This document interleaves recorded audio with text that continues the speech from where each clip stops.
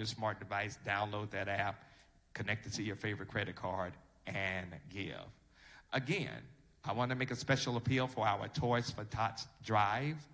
I'm giving $100 today and $100 next week. We need to raise an extra $3,000 to be a blessing as far as bikes are concerned, as well as toys for persons who may not have a Christmas unless we do this.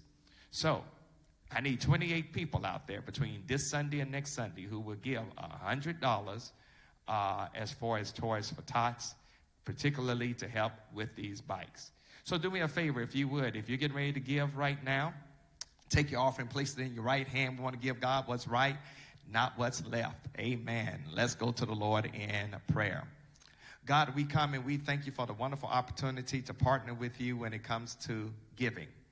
And Lord, we pray right now that you would take these gifts of ours, bless them in a miraculous way. Stretch them, oh God. For those that are practicing the discipline of giving tithes and offerings, bless them according to your word. For those who aren't working but still give, bless them, oh God. And then we pray that you will continue to tenderize the hearts and spirits of those who feel like they don't have to do anything. Now, God, as we give, we pray that your word, your witness, and your work will be done through the St. Paul Baptist Church. It is in Jesus' name we pray. Amen. Amen. If you will go ahead and give now, and our music ministry is going to come bless us. And do me a favor. We're certainly delighted to have our minister of music back, Scott Gibson. Let's give God praise for him. Amen. As he continues to recuperate, he's with us, and we're glad to have him. All right, sing choir.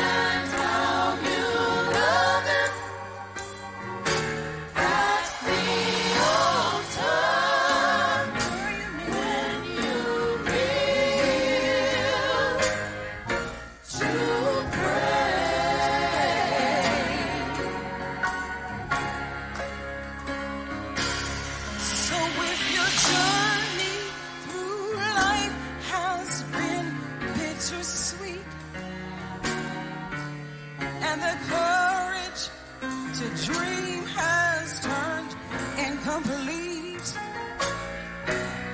At the altar, your brokenness he will meet.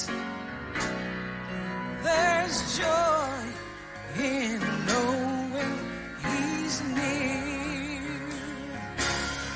So if you're journey through life has been bittersweet, it's been a little bad. And the courage to dream. Oh, my. At the altar, your brokenness, he will meet. There's joy in knowing he's there. At the altar, you can tell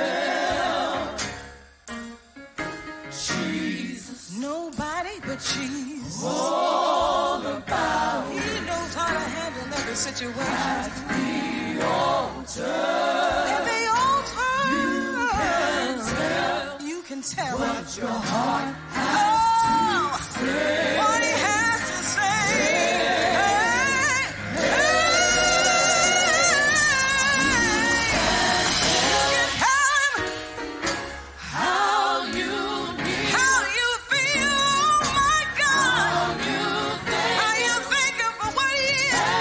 How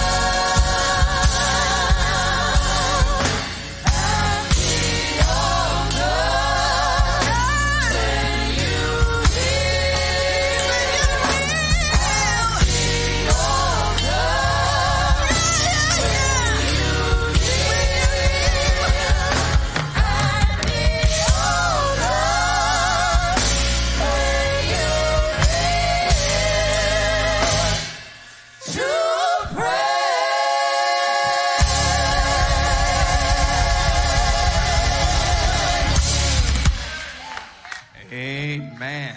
Amen. Amen. Amen. Hallelujah. Hallelujah. Wherever you are right now, you just need to transform that space into an altar and just give God the praise and the worship that our God is worthy of. Thank you, thank you, thank you. I want to call your attention as we continue the series of sermons, our response to God's actions. I want to go to Romans chapter 10, verses 14 through 17. Romans chapter 10, verses 14 through verse 17. And you will find these words printed. How shall they call on him in whom they have not believed? And how shall they believe in him of whom they have not heard? And how shall they hear without a preacher? And how shall they preach unless they are sent? As it is written, how beautiful are the feet of those who preach the gospel of peace, who bring glad tidings of good things. But they have not all obeyed the gospel. For Isaiah said, Lord, who has believed our report? So faith comes by hearing, and hearing by the word of God. I want to preach for the time that is mine. Got faith. Got faith. That's like that commercial some years ago, got milk. I want to talk about got faith. Amen. Amen.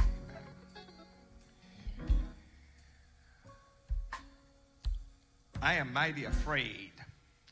I am mighty afraid that some churches of the 21st century is going to be held accountable for some heretical teaching and false preaching.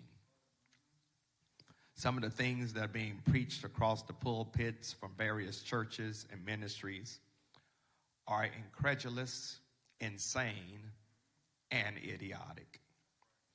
Unfortunately, what is being spoken in some churches is creating a people who have a false sense of God, a lack of an appreciation for Jesus Christ, and a delegitimization of the Holy Ghost. If you tune in to some of the television programs, if you stream the internet, if you listen to the radio, or even if you scroll social media, you will hear things that God doesn't even recognize. You will hear stuff like, if you have faith, you can do whatever you want, when you want, and how you want. You will hear how you can obtain your heart's desire and your soul's expectations if you engage in some magical formula of spiritual abracadabra. We are living in a time when, unfortunately, preachers are preaching what people want to hear rather than proclaiming the unsearchable riches of the gospel of Jesus Christ. And I want you to know that the gospel of Jesus Christ has power to stand on its own. Paul warns us how a time will come when people will not endure sound doctrine.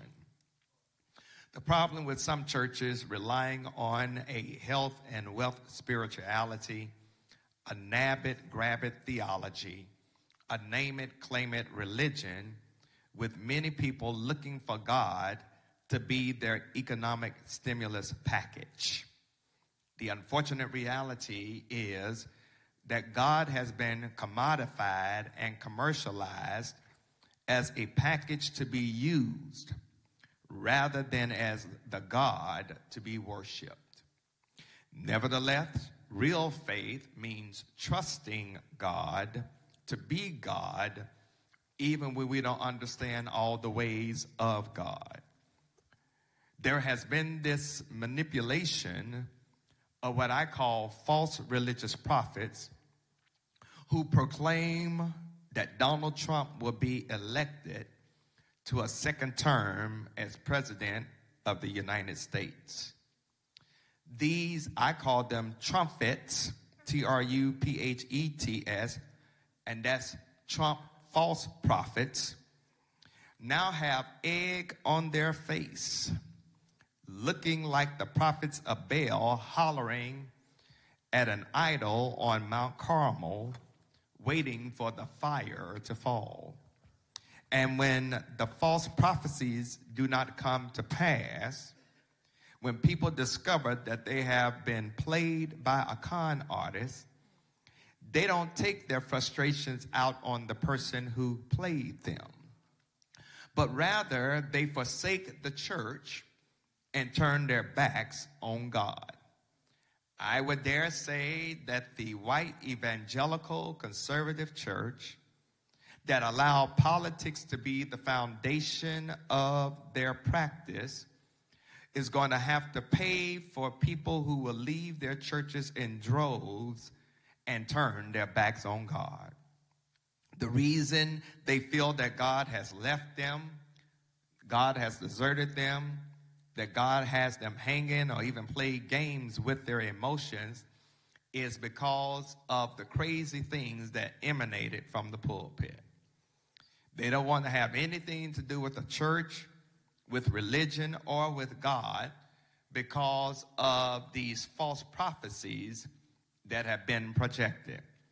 But I've come to understand that when you know what real faith looks like, you will gain clarity about how you're to live in a world that has lost its mind and that is caught up in chaos. And that, my brothers and sisters, is the reason that we got to have faith. Now, what type of faith am I talking about? I'm not talking about a faith telling you to go to the car dealership tomorrow, put your hands on a spanking new car, and say, "This is mine." I'm not talking about a faith where you can go to a house on a block, point at it, and say, "I claim this house in the name of Jesus." I'm not talking about a faith that is so erroneous as far as understanding, where you can go and look at somebody's man or somebody's woman that you know ain't yours and proclaim with a straight face, "You gonna be my husband," or "You gonna be my wife," and you know they are married to somebody else. I'm not even talking about a faith that is telling you to go to the lottery with the hopes of winning the Powerball or the Mega Millions if you call on the name of Jesus. No, I'm talking about a faith with the capacity to change your life in such a significant way until without it, you're part of the living dead, wandering aimlessly in this world with no sense of purpose, no awareness of direction, and no understanding of your divine destiny. Let me press my claim even further. When you examine the reason why the church exists in the first place and why we call ourselves followers of Jesus Christ, it is because Jesus came to create a new order, how we're to relate to God and how we are to deal with each other. If salvation is the mode of how you and I get a relationship with God, and it is through Jesus Christ, then you got to understand the how, the what, and the why God has done what God did.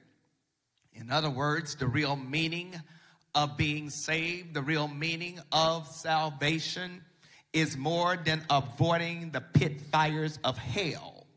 It is more than getting a free ticket to heaven. Salvation is more than getting some tingly feeling up and down your spine. Salvation is more than hollering around the church when you hear something that tickles your spirit. It is more than a shout and a holler. It is more than you attending virtual church or being part of a ministry or coming to Sunday school or attending Bible study. It is more than you helping your neighbor and being kind to people and even praying for your enemies. Interestingly, a sinner can do all that. When you are saved, hear me and hear me well, there is this inauguration into a new life, a new way of thinking, a new understanding of dealing with folks who are like you and who aren't like you. That's because they see something different in you. When you are saved, there is this dramatic shift because God has now exposed you to what Jesus calls abundant life. And when Jesus said that I've come that you might have life and that you might have life more abundantly, Jesus was trying to inform those who followed him that we do not have to accept an ordinary, mundane existence. Now, Jesus, in talking about an abundant life, was not talking about you getting a new car or new clothes or new house, new money, a new honey, a new boo, a new bae, a new man, or a new woman. No, Jesus was not talking about a change in political affiliations or a shift in the economy or an increase in the stock market or what club or fraternity or sorority to which you belong or even what church you attend. Jesus, when he talks about abundant life, is talking about a life that gives clarity for confusion, a life that gives peace in chaotic moments, a life that brings joy in sorrowful situations, a life that gives hopes for desperate conditions, a life that brings compassion for dire situations, a life that allows for you to love in hateful predicaments. Too many have placed faith in people, places, and things, trying to get our life together, only to discover those things could not keep us, empower us, better us, save us, rescue us, free us, change us, or even help us. We've been disappointed, disregarded, and dismissed by the things of the world to the point where life has become meaningless and even hopeless. But when I have a relationship with God through Jesus Christ, then I get a better perspective of what God wants to do for me, through me, and with me in this life.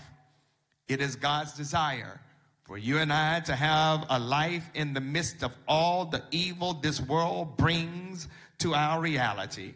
So therefore, salvation is really a clash of values between the systems of this world and the kingdom of God that is of cosmic proportions.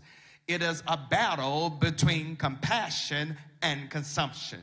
It is a battle between the love of God and neighbor and the love of money. It is a battle between an allegiance to Jesus Christ and loyalty to Trump. Therefore, when we are saved, God, through Jesus Christ, is preparing us for this struggle. When you are genuinely saved, it does not mean that evil automatically disappears, but our relationship to dealing with evil undergoes a shift. So no longer are we held bondage to evil's consuming logic, but you and I are freed to love God authentically and love our fellow human beings. Therefore, salvation has to be more than just us getting saved from our sins. Salvation has to have impact on our surroundings when we show up. Because when you are saved, wherever you show up, there's a change in how people and systems behave in your presence. Consequently, salvation is about how God fixes and redeems creation. Salvation restores us to our rightful place in service to the God who is responsible for our living, movement, and being. But you're going to have to move in this power by your faith in God through Jesus Christ. I said all that to get here because this is what Paul is trying to get us to understand as he addresses what faith is really all about and how you and I can get faith. When you look at the text I've read, one senses the relevance of the gospel of Jesus Christ. The gospel of Jesus Christ is good news. And God knows in times like this, we need good news. In times where this pandemic is taking over 2,000 lives a day, we need good news. In times where violence continues to rise in our neighborhoods, we need good news. In times where we see the insanity being played out from Mr. Donald Trump as far as him trying to claim an election that he has lost fair and square, we need the gospel. When we see how we treat each other with a sense of indifference and a lack of love, we need the gospel. Paul is trying to get us to understand that faith has to come by hearing this gospel. Notice how Paul unfolds it. He says that everyone who calls upon the name of the Lord shall be saved. Everyone must have an opportunity to hear, because you can't believe something or someone that you have not heard. But notice the flow. You can't call on someone that you have not believed, and you cannot believe in someone that you have not heard about, and you cannot hear unless there's a preacher, and the preacher cannot preach unless he or she is sent. And faith, watch this, comes by hearing the word, and the word is the gospel of Jesus Christ. The gospel, not some self-help book. The gospel, not something from Oprah's book club. The gospel, not the latest philosophy. The gospel, not the hottest new age spirituality. The gospel, not something you could get from the internet that you think is going to make you rich or make you lose weight or get a man or please a woman. No, I'm talking about the gospel of Jesus Christ. The gospel of Jesus Christ is good news to a hurting world that needs redemption, reconciliation, and restoration. The gospel of Jesus Christ is good news to a broken humanity in need of liberation, transformation, and sanctification. So faith is directly connected to the gospel of Jesus Christ. Faith is directly connected to the good news about Jesus Christ. So how can we operate with authentic faith that enables us to move in the power of our salvation? I want to suggest a few things and then I'll be done. First, you must understand the purpose of the gospel. Let me say that again. You must understand the purpose of the gospel. We see this in verses 14 and 15. The purpose of the gospel is to reveal not only the sovereignty of God, but to remind us that we need a Savior. You and I are broken because of sin. And because we are broken because of sin, we need a Savior. So since the gospel is good news, then this good news must be proclaimed to those in a bad situation, how there is hope in our desperate conditions, power in the midst of our weakness, liberation where we are bound, and to have courage in the midst of fear. That's why Jesus said these profound words in Luke chapter 4, verses 18 and 19. The Spirit of the Lord is upon me, because he hath anointed me to preach the gospel to the poor. He has sent me to heal the brokenhearted, to proclaim liberty to the captives, the recovery of sight to the blind, to set at liberty those who are oppressed, and to proclaim the acceptable year of the Lord. Interestingly, the reason the gospel is to be shared is to let the hearers know how God has done a paradigm shift in their reality. This transition is made through the incarnation of the person of Jesus Christ, who is the embodiment of God in the flesh. All I'm letting y'all know is that Jesus came in the form of God in flesh. It is to let the people of God know that God is not pleased when his people are bound, sick, diseased, broken, sad, impoverished, or dissatisfied. Therefore, God is looking for us to make a move from stagnation to development, move from mediocrity to excellence, move from blindness to sight, move from hatred to love, move from grudges to forgiveness, move from estrangement to reconciliation, move from the dark to the light, move from death to life.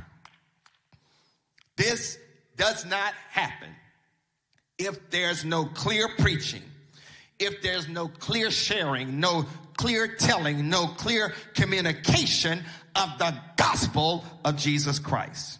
The exciting thing about the gospel is how all believers, not just the preacher, but how all believers are expected to share this good news. We are expected to be the salt of the earth. We are expected to be the light of the world, and that is predicated upon the purpose of the gospel. When you and I get saved, it is not something we should keep to ourselves, but we need to go and let somebody else know that if God can do it for me, then God certainly can do it for you.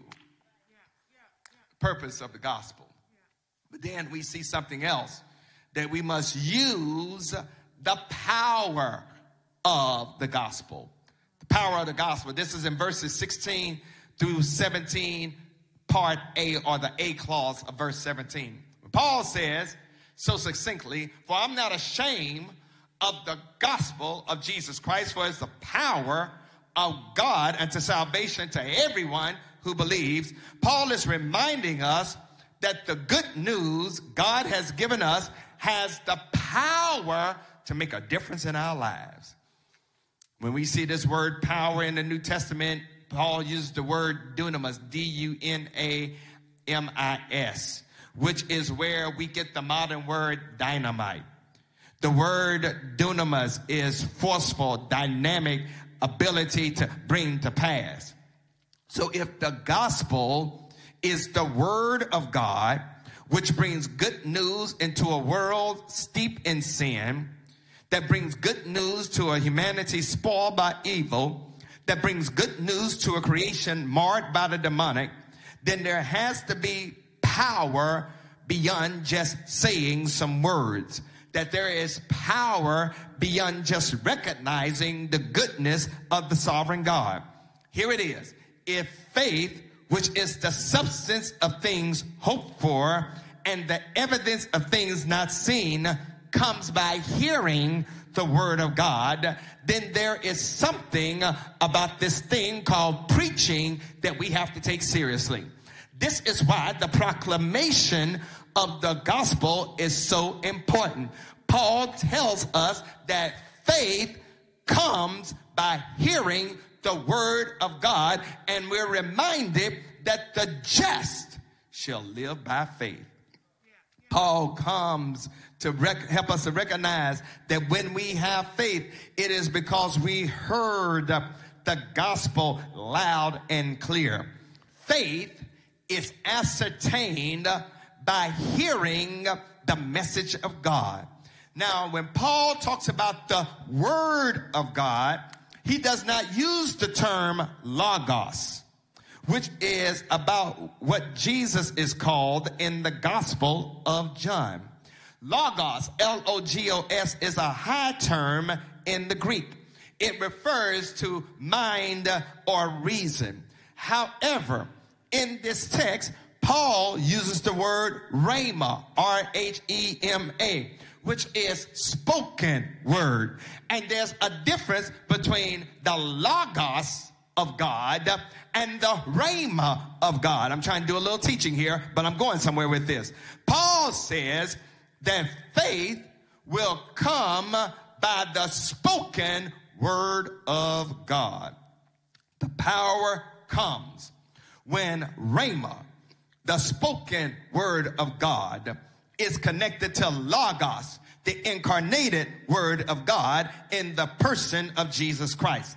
In other words, when what is spoken about, God hooks it up to the who of God.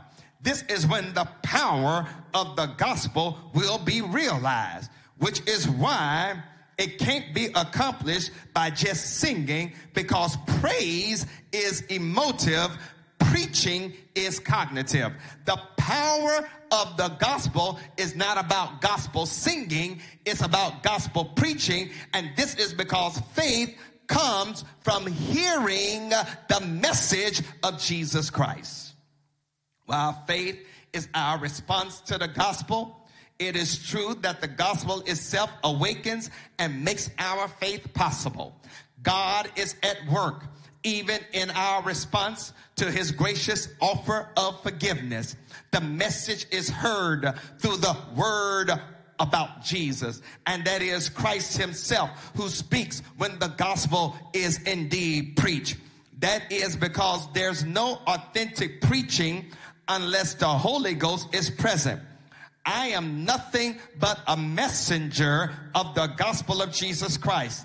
I, as pastor, am nothing more than an instrument used by God to offer reconciliation with God, kinship with the Son, access to the Holy Ghost. I am nothing but a messenger to remind you we got to love where there is hate.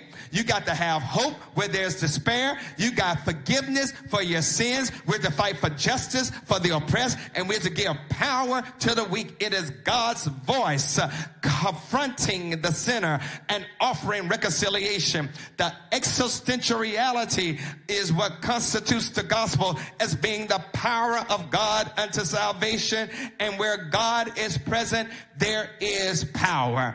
Power to live right, power to talk right, power to walk right, power to give right, power to work right, power to love right, power to praise right, power to worship right. Watch this. The word of God has so much power that when you start quoting it, some emphatically say, I don't want to hear that. That's because they're not in the frame of mind to handle the power that comes from the gospel of Jesus Christ. But when you understand what is at your disposal, when you understand what you got in your lips, when you understand what you got on your tongue, you understand that the word is a lamp unto my feet, that the word is a light unto my pathway. That's why Jesus says, he or she who has ears, let him or her hear what the Spirit have to say.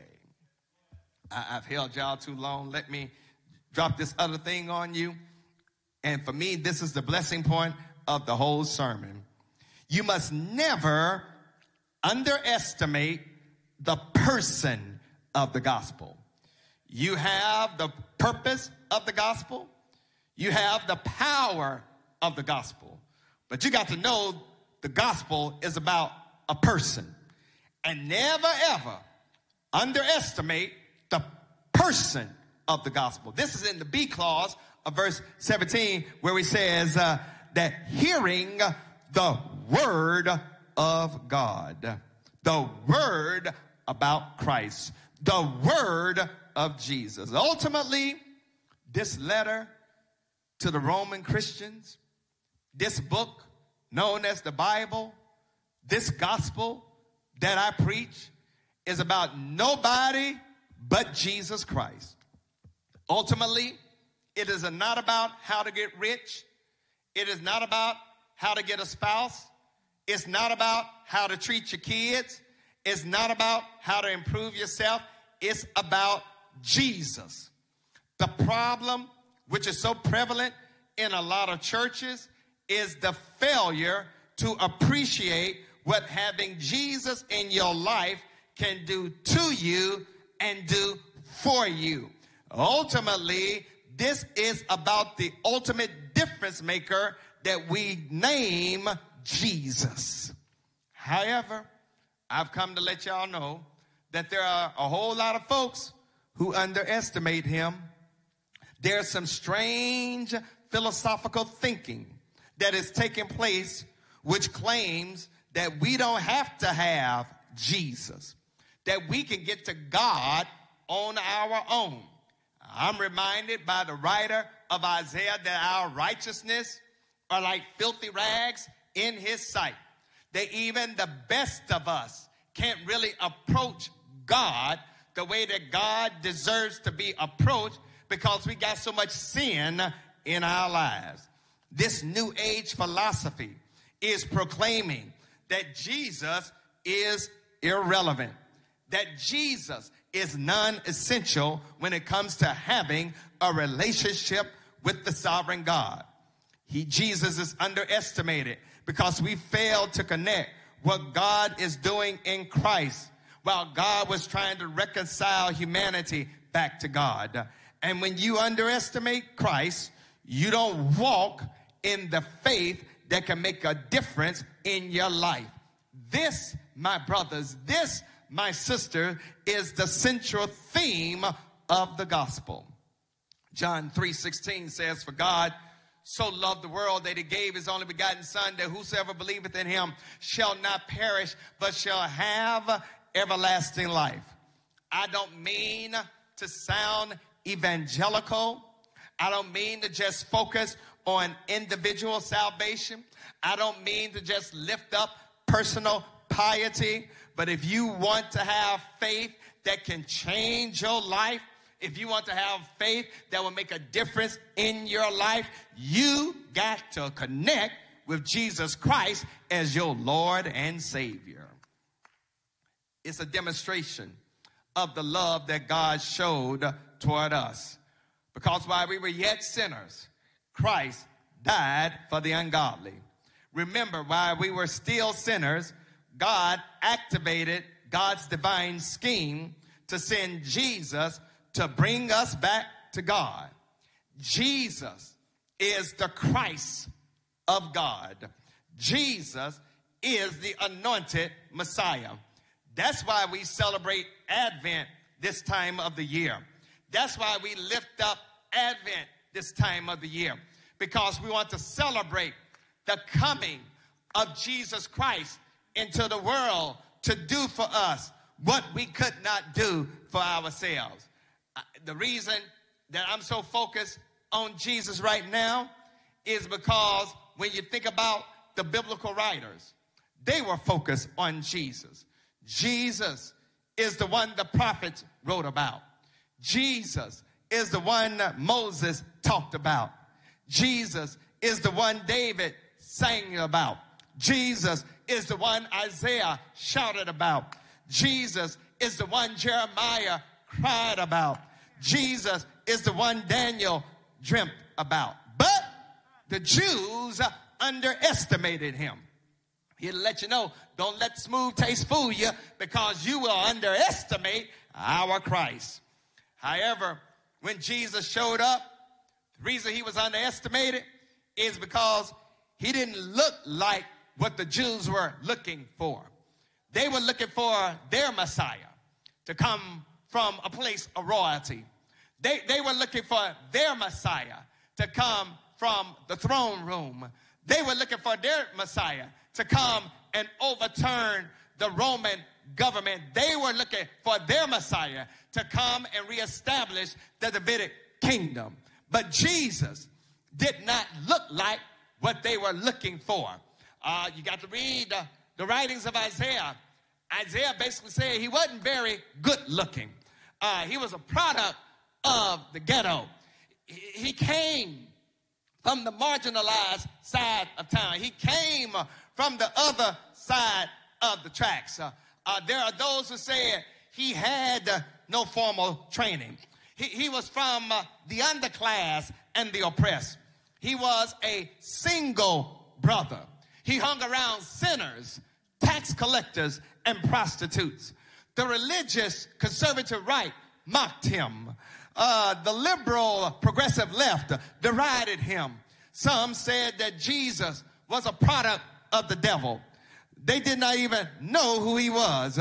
They underestimated him.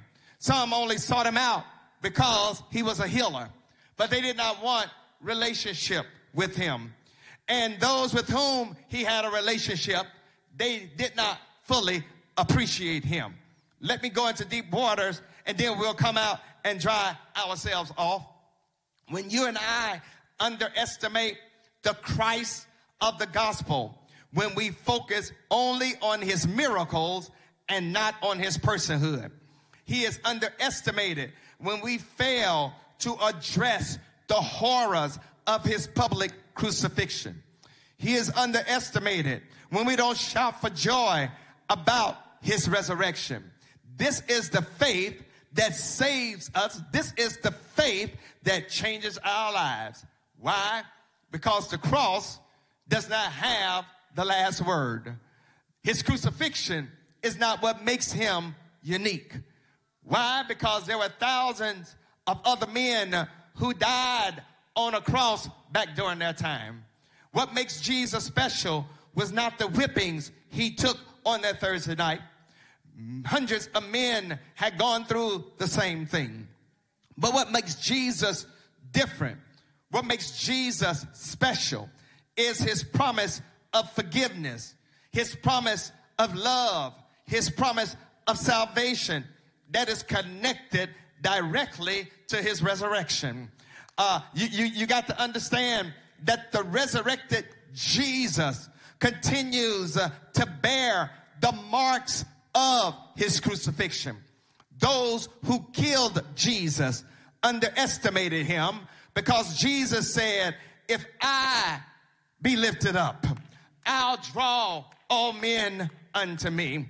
The risen Savior still has the marks of his struggle, which teaches us that to be born again is to be tied to his ministry.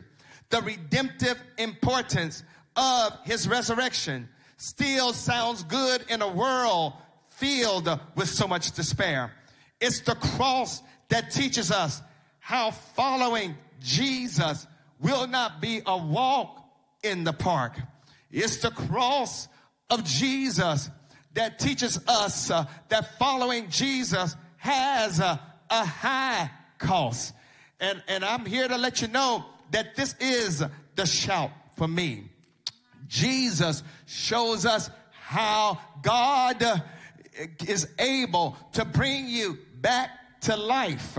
But when God brings you back from the dead, you may still have scars of your struggle. But the scars of your struggle is not to bind you, but to remind you how you can function with your scars. Jesus shows us how you and I can be even more powerful, than our scars. Because the only thing man made in the heavens are the nail prints in Jesus's hand and the cut in his side. In other words, the scars are signs of being underestimated.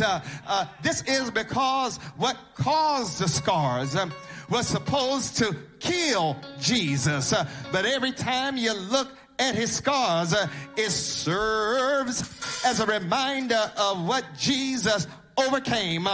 Let me, if I could, make it plain to you.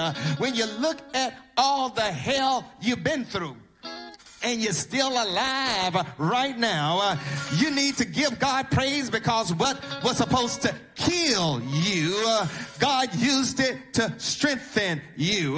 The scars that were supposed to take you out, God used it to fuel your purpose. I feel like preaching right now. They underestimated Jesus. And guess what? People will underestimate you. When they whipped him on a Thursday night, they underestimated him. When they stabbed him in his side, they underestimated him. When they hung him on a cross, they underestimated him.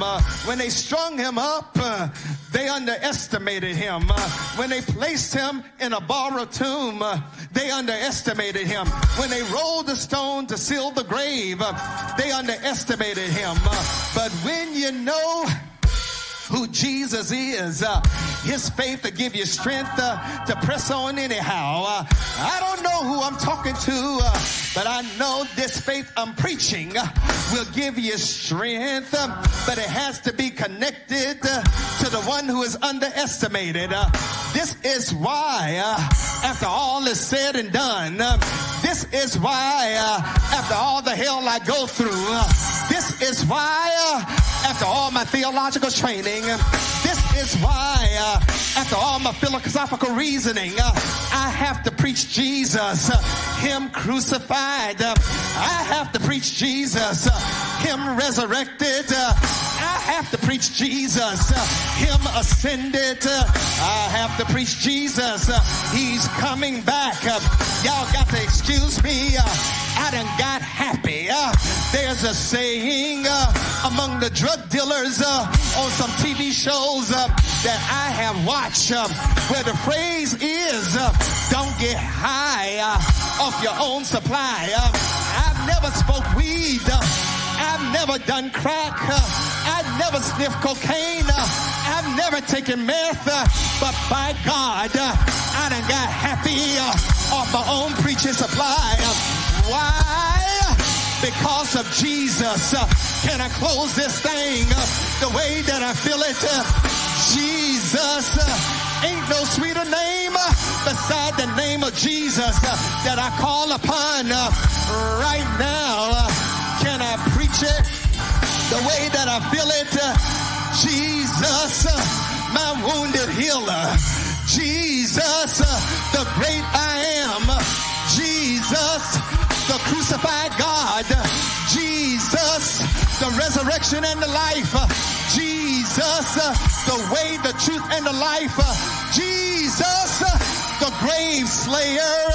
Jesus, the sin wrecker. Jesus, the death killer. Jesus, the rose of Sharon. Jesus, the lily of the valley. Jesus, the bright and morning star. Jesus, the ancient of days. Jesus, the wheel in the middle of the wheel. Jesus, Job's horse pouring in the valley. Can I preach this thing the way that I feel it? Let's go higher. Jesus, Adam's redeemer. Jesus, Eve's consolation. Jesus, Noah's ark. Jesus, Abraham's ram. Jesus, Jacob's ladder. Jesus, Moses' bush. Jesus, Joshua's sword. Jesus, Rahab's price. Jesus, Job's redeemer. Jesus, Samuel's insight. Jesus, Samson's power. Jesus, Deborah's strength. Jesus, David's shepherd. Jesus, Solomon's wisdom. Is there anybody watching me that know there's power in the name of Jesus? There is healing in the name of Jesus. There's deliverance in the name of Jesus. There is faith in the name of Jesus. There is hope in the name of Jesus. There's a change Jesus, there is joy. In the name of Jesus, there is peace. In the name of Jesus, there is mercy. In the name of Jesus, there is grace. In the name of Jesus. So I'm going to preach Jesus. I'm going to teach Jesus. I'm going to live Jesus. I'm going to love Jesus. I'm going to serve Jesus. Is there anybody out there that loves my Jesus? Oh, good God Almighty. I said,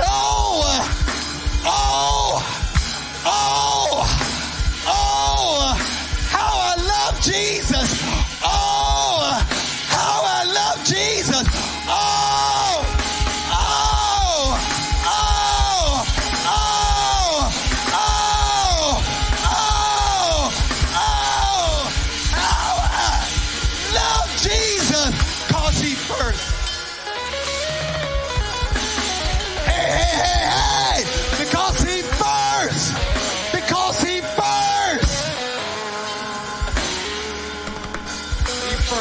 Me.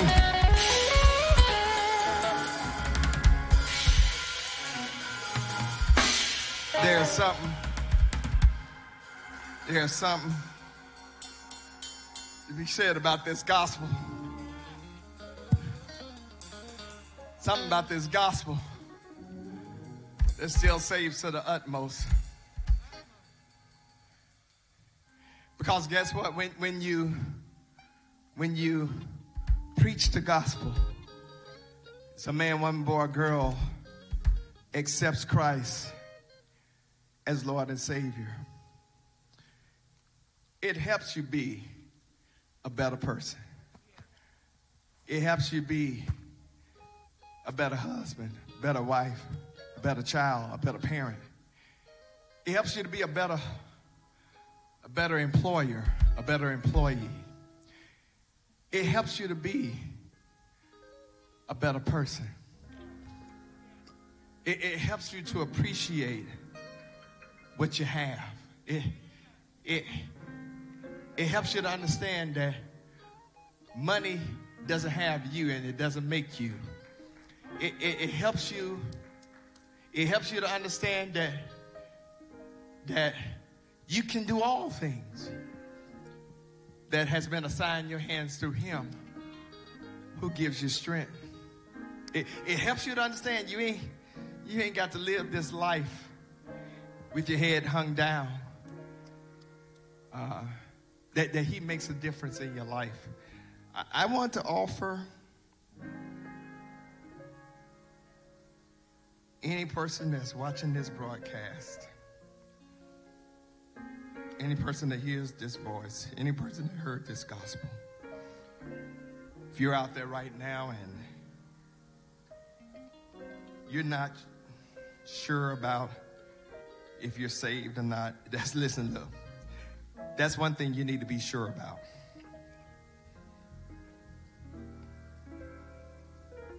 That's one thing you need to know that you know that you know. And you can know that. How? By faith. By faith. So I offer to you right now a wonderful opportunity to be connected to the God of the universe, the Christ of creation. Faith comes by hearing, hearing the word of God. And that's the word of God being preached, the word of God being proclaimed.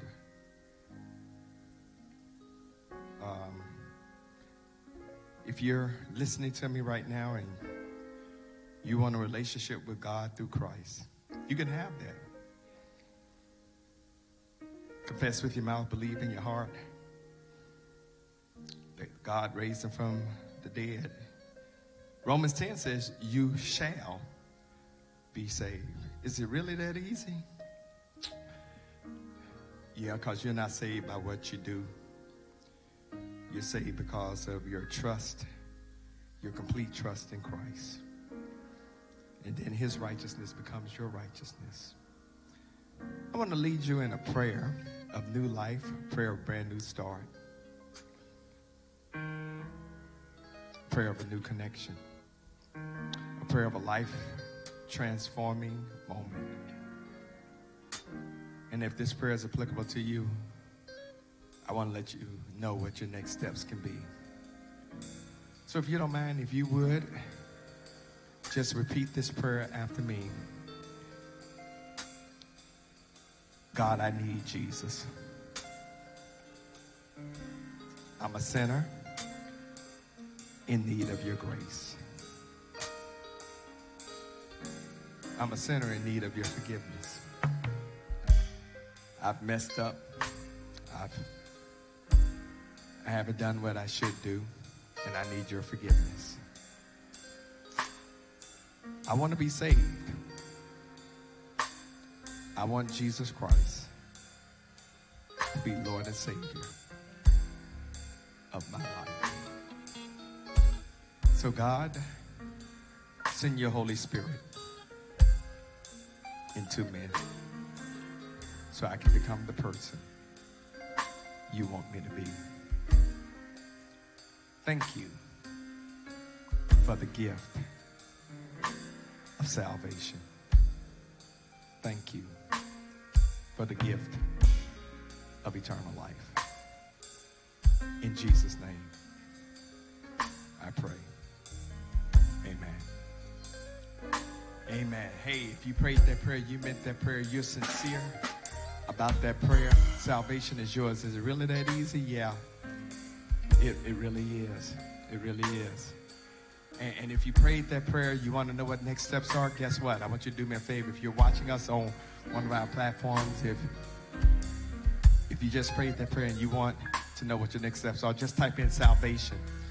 One of our digital ministers will reach out to you, let you know what next steps are. Or if you are listening to us on the phone, give the church office a call at 704-334-5309. Leave a number where we can reach you. And by 5 o'clock tomorrow evening, someone would have made an initial contact point to you. If you're watching, you saying, listen, Pastor, I'm already saved. I want a church home. I want to connect with the church. Guess what? We are taking people in virtually. We're not in the sanctuary physically, but the church still goes on. We're still doing work. We're still doing ministry. We're still receiving people as part of our fold. And so if you want to connect with St. Paul, if you're watching us on one of our various platforms, just type in connect. One of our digital ministers will reach out to you and let you know what next steps are. Or you can call the church at 704-334-5309 and leave your number, and somebody will contact you by 5 o'clock tomorrow evening to let you know what your next steps are. We would love for you to be part of our fold, because we come to understand that in these times, the church is not a building, it's a community. We would love for you to be part of our community, part of our fold, as we try to make a difference in the world for our God. Amen. Listen, we're getting ready to celebrate and share the last communion of 2020. So I want you to do me a favor. I want you to get your elements, a cracker or bread, and grape juice or red wine. Get your elements as we prepare to celebrate this communion. So I'm going to give you a minute to pull those together as the chair of our deacon, Sister Dot Barnes, will come, and we'll make sure that everybody in the church has their elements as well. And we will serve one another. So get your elements. Amen.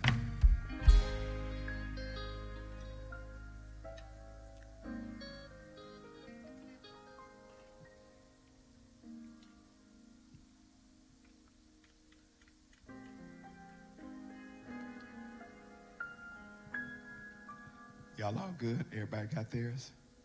They all served. All right. How you get missed? Oh, she went out. Oh, that's how you got missed. You're going to be like the 5 foolish maids get missed when Jesus comes back. Amen.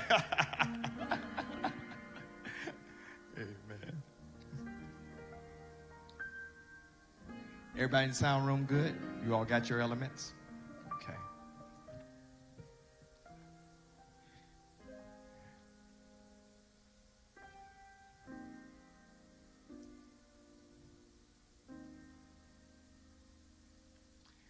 Everybody that is watching us live stream or on Zoom or YouTube or Vimeo, you all got your elements?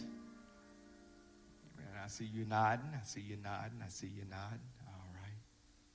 All right.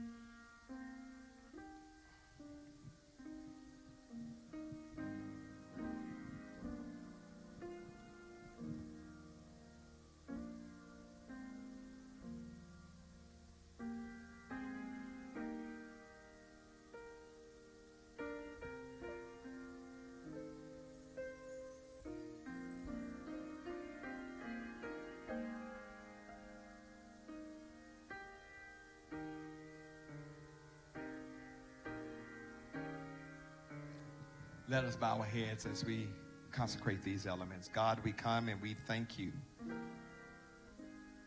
for sending your son, Jesus Christ, who did for us what we could not do for ourselves. As we come and we get ready to partake of the last communion for 2020,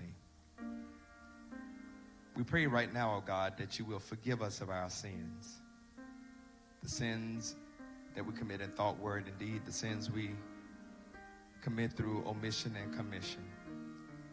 We've sinned, oh God, when we did some things we should not have done. We've sinned when we didn't do what you wanted us to do. Lord, we pray that you will help us to be better.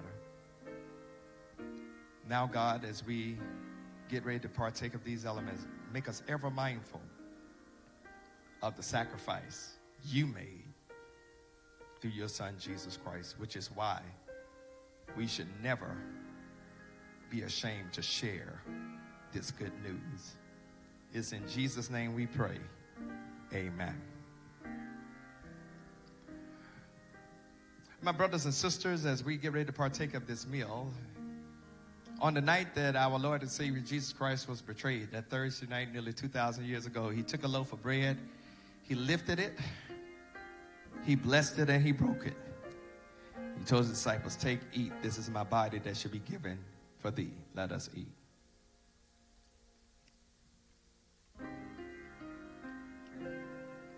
Likewise, he took a common cup, and after he gave thanks, he passed it to his disciples, and he said, drink all of it, for this is the blood of the new covenant that was going to be shed for the remissions of sin. Let us drink.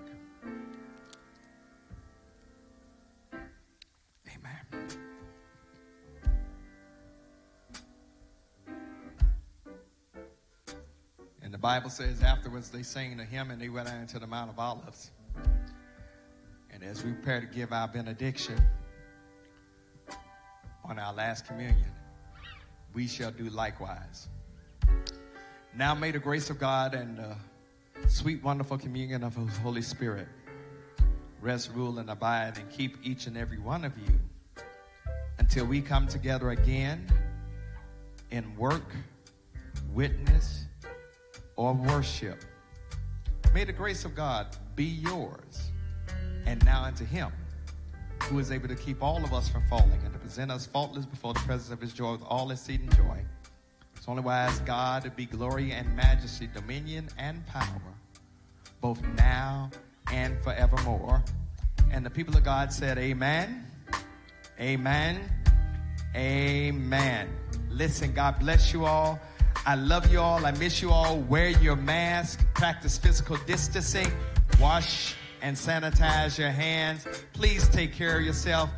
We're one day closer to coming back in, but until then, we need you to take those protective and proactive measures. God bless you all. To our Zoom family, thank you all for joining us. See you all either in Bible study or on our prayer call this week.